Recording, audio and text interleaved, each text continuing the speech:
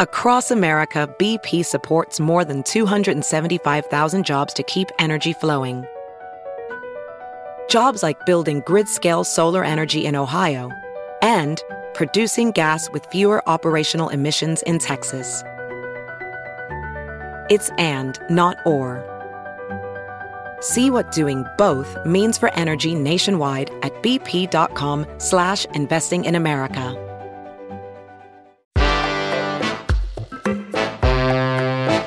Today on CityCast Madison. You better work! Looking for something to do this weekend? Drag brunches and drag bingos are booming in Madison. So, what's behind this fabulous trend? We sat down with Cynthia Moose Knuckle, veteran local queen and drag producer, to get the tea. It's Tuesday, February 27th. I'm Bianca Martin, and here's what Madison's talking about.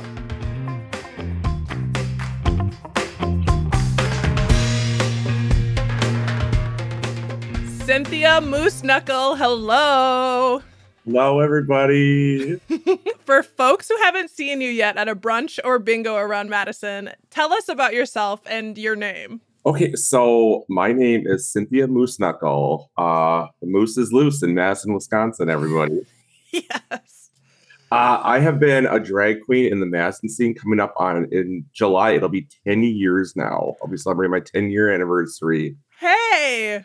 Yes, never thought it would last this long. Yeah?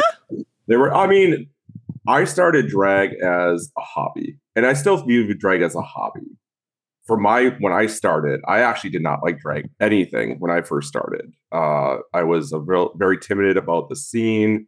I was very timid about the drag queens at the time, just because they were very in your face. They were very unfiltered. They were very, unapologetic. They were very confrontational, or what I perceived to be as confrontational at the time. And they were a little intimidating. I got my start with fundraising. And I've always been a supporter of fundraising, especially for local charity events and for local causes. And then I kind of connected with drag, with helping and drag and community. And that's what kind of got me hooked onto it.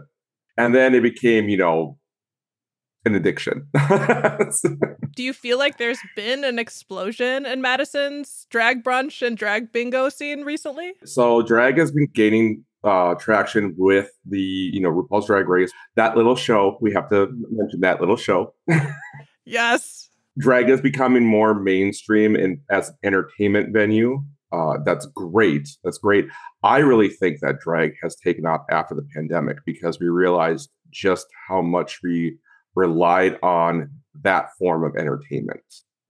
I think that drag has been around and people haven't really discovered it. Well, after the pandemic, they discovered it and they realized they needed it, and they haven't had it for so long. So I was very surprised, because the pandemic really pushed drag performers to the limit on what can you do with all these restrictions, who's going to be adaptable, who can still make it marketable with all the restraints. It really brought out the business savviness of us as performers and artists, which is, unfortunately, that's what you need to do. You need to have those skills. Every artist is a business person, in my view.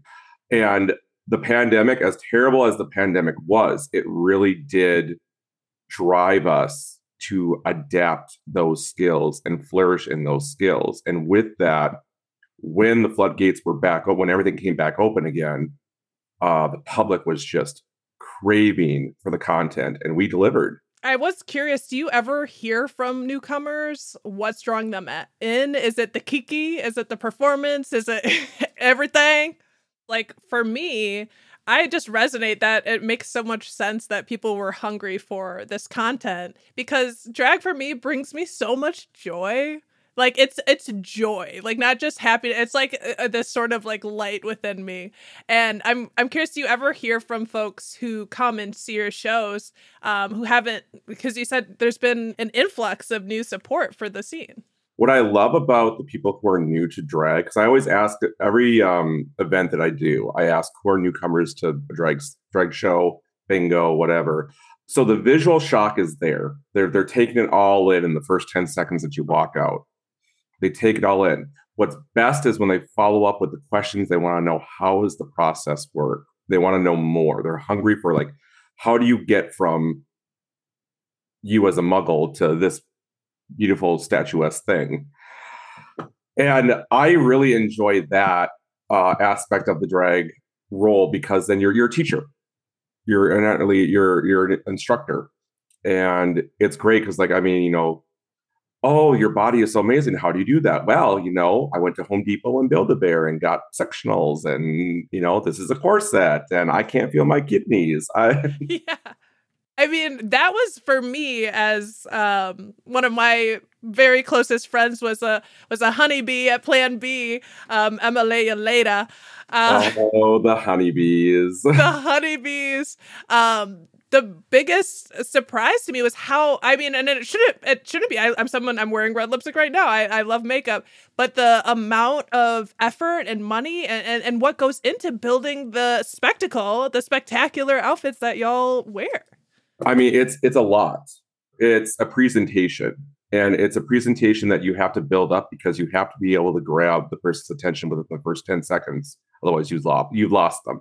So sometimes I wake up and I'm just like, I'm going to be a pretty PowerPoint. How do I get them on the first slide? It's a planned out process. You have to, what's my color scheme going to be? What's my music choice going to be? Is my outfit going to pair with the music choice and the color scheme? Is my body fit enough to possibly try an 8 count?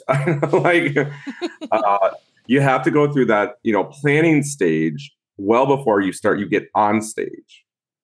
And then it all kind of ties and flows together. Now, does that come right away? Absolutely not. Trial and error is a very important thing with drag. Also, anything can be made to look very expensive. I'll tell this, baby queens out there, you do not have to be wearing designer stuff. You do not have to be wearing, hundreds and hundreds of dollars. You can make it work. I will say this, though. If you're making it work, you're making the cheap looks look great, and then you have 3 other people copying you with the same look, start changing your thing up.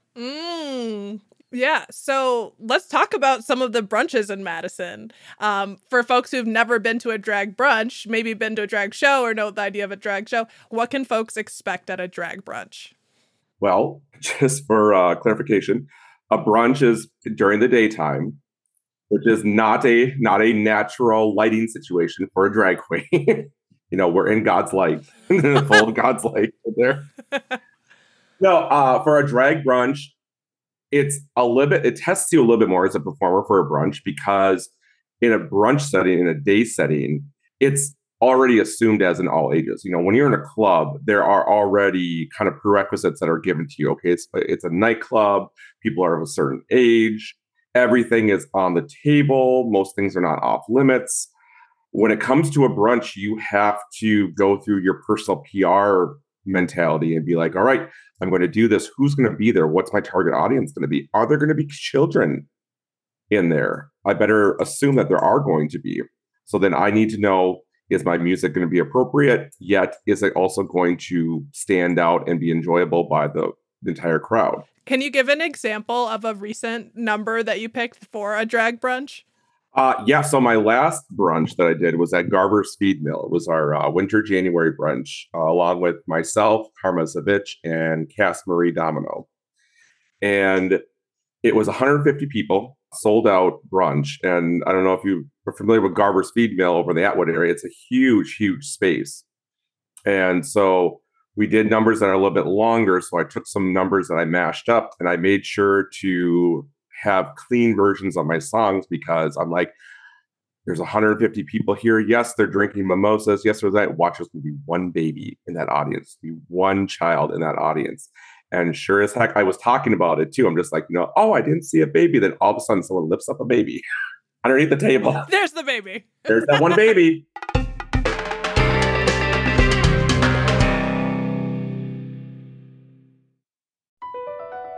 Across America, BP supports more than 275,000 jobs to keep energy flowing. Jobs like building grid-scale solar energy in Ohio and producing gas with fewer operational emissions in Texas. It's and, not or. See what doing both means for energy nationwide at bp.com/investing in America. We got another day of NBA action. And with FanDuel, every night is a watch party. So it's time for your FanDuel crew to make their bets. So, what's the move tonight, gang? You know that new customers who bet $5 get $200 back in bonus bets if you win. Woohoo! We're heating up, fam. Bet all the stars with all your friends and make every moment more. Only on FanDuel. New customers bet $5, get $200 back in bonus bets if you win. Make every moment more with FanDuel. It goes down in the DM. It go down in the DM. 21 plus and present in Virginia. First online real money wager only. $10 first deposit required. Bonus issued is non-withdrawable bonus vest that expires 7 days after receipt. See full terms at FanDuel.com/sportsbook. Gambling problem? Call 1-800-GAMBLER. Well, so how does someone pick which brunch to go to? Like, are there major differences between the brunches across town? They're different, and yet they're kind of cohesive. We all kind of came up in the same scene together. However, you're going to get a different experience. You know, some show hosts are going to be a little bit more standoffish. Some show hosts, like myself, are a little bit more interactive. I definitely like crowd participation and crowd interactions. I do love celebrating events, milestones, divorces, anything that like can get the crowd to interact and be a part of the show. I really like to push my brunches and my events to be, you're not just attending a show, you're part of it. I love that personally. And you know, what about the drag bingos? Girl, you are all over Madison with that bingo ball machine. Madison's bingo moose right here, yep. And how quintessential Wisconsin or like Midwest is bingo. And also like bingo has been around. I mean, I remember my grandparents taking me to a VFW bingo. And let me tell you, VFW bingos are dangerous. Dangerous. Like, and there's always that lady, her name is Ruth. We won't talk about her, but if you mess up her bingo, she might flip a table. For someone that's 86, that's impressive. But to like reinvent an old pastime so that not only can you have generations before you, but generations after you sit at the same table and still enjoy this game. I mean, that's what I love about the drag bingos, is that it's literally a time capsule in front of me. Like I've got years and years of generations in front of me enjoying the same game together, but it's in a fun, interactive way that they're like rediscovering it again. It's almost like like euchre or something. Yeah, euchre is drag euchre is coming. Okay, it's on the move, y'all. Get hip it's to on it. The way. Yeah, I went to a drag bingo at the comedy club, and I mean, I don't mean to be a Luddite, but that place was full. That place, I bet it like sold out. I was just surprised, not because I don't think it's popular, but it was so many young people playing bingo, which is like, you think of it older, but there was multi-generational and it was fun. Like I was like having fun and like being cheeky with the, you know, the group right next to us. And they were like probably 30 years older than me.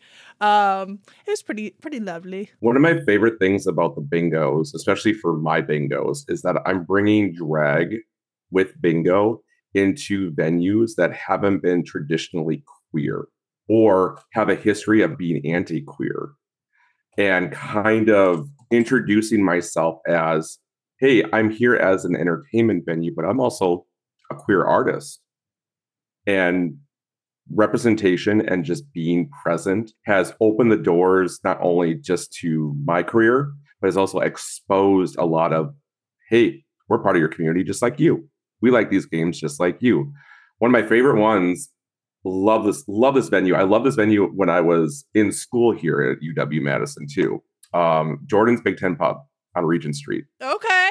Never thought in my wildest dreams that I would be hosting Drag Queen Bingo at Jordan's Big Ten Pub of all places. This was the college of college bars. And Lo and behold, it's one of their more popular nights. It is constantly packed every month, and we have been doing it for over 3 years. And when I tell you, as a alumni from UW, seeing all of those students, faculty, grad students, it really is like, wow, this is a community, and this is my community because I'm an alum. I'm a Badger alum. I remember being in there depressed after a final. I wish I had a drag queen to cheer me up at that time. Truly. And it's the first time that they've had drag anything on Regent Street, and now it's one of the more popular things. Like it's always been there. That's wild and beautiful. You were talking about how bingo is such a Wisconsin thing. And, you're also doing meat raffles, which is like Wisconsin as Wisconsin as it gets. That is very Wisconsin, the quintessential Wisconsin, I would say. Yeah. What happens at a drag meat raffle? So what we do is we'll usually do anywhere from 10 to 11 rounds. And we get all of the meat from local sources. Jennifer's Market on Willie Street. I don't know if you've ever been. Wonderful, wonderful people. They help out the community so much. It's great to go through them. So that's where all the meat is provided. Okay. So they give us a lot, and then what we do is we'll go and raffle off each round. So we'll have the quintessential paddles. So you'll have either paint stick paddles or popsicle sticks or whatever. And you just go around and you sell these paddles. People can buy as many as they want to try to raffle it off. And we just raffle whatever pounds of meat off every round. And the beautiful thing about it is that every meat raffle, a portion of the proceeds goes to a local charity. And that's what I love, where it kind of comes full circle with how I got my start with drag, is I did it for fundraising. So I'm doing something that's for fundraising, and yet everyone's having fun while doing it. I love working with the last one we did at Youngblood on the North Street side was for PFLAG. I've done a couple things for PFLAG. Also, we've done some bingos with United Way. So there's several organizations that I have worked with personally, and it's great. It's beautiful, kind of giving back to the community in a way that I know how to. Like, it's not just I'm out there collecting money on the side of the road or something like that, but it's like doing my art to help people. Yeah, you've touched on it a little bit, but with all this going on, this boom that's happened and being a performer in Madison for so many years now, how do you feel seeing this, the mainstreaming of drag? Like I said, I still view drag as a hobby for me, even though it is more and more. It could be potentially full-time a business for myself. I'm moving in those directions right now, just to kind of capitalize on the tenure I have and the opportunities that keep coming my way. I never thought in a million years that this could be a viable career. I never thought that you could be a artist. I come from a very small town mentality where it's like you go to school, you be a tradesman, go get married, you do all the hetero stuff. Or Yeah. And being an artist was looked down upon because they didn't make any money. That's kind of how I was brought up. So it's just kind of weird. It's very weird or beautiful just to see the flip of that. Like, the universe always kind of throws you a curveball and always kind of wants to put your assumptions on its head. And I love it that it's not just drag. On top of drag becoming mainstream, hair designers, costume designers, makeup artistry, nail designer, I mean, everything that comes along with it, it's an industry. And now not only are drag performers being lifted up into the spotlight and into the light, but all the team that built this drag queen up is being lifted up into the spotlight and into the light. Where do you see this trend of drag brunches headed next? Like, could there be a bust after this boom, or Shantae, drag bingo and brunch, you stay?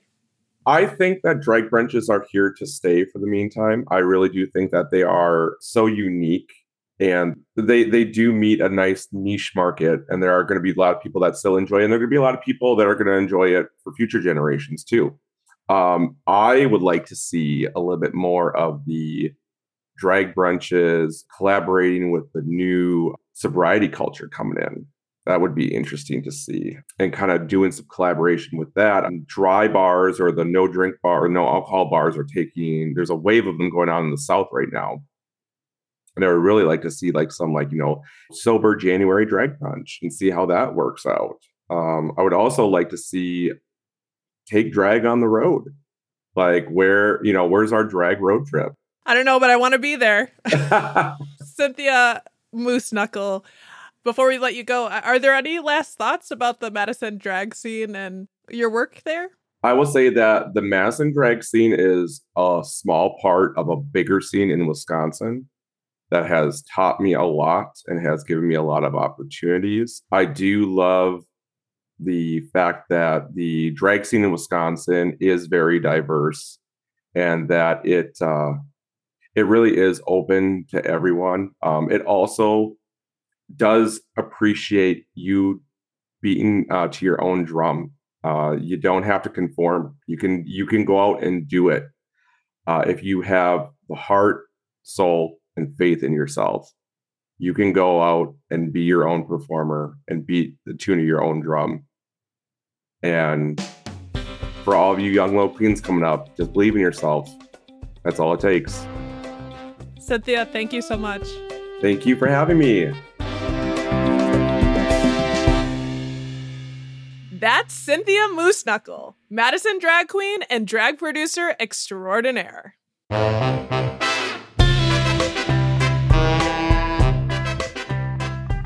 That's all for today here on CityCast Madison. I'm Bianca Martin. If you enjoyed the show, why not share this episode with the most fabulous person you know? We'll be back tomorrow morning with more stories from around the city. Until then, sashay away.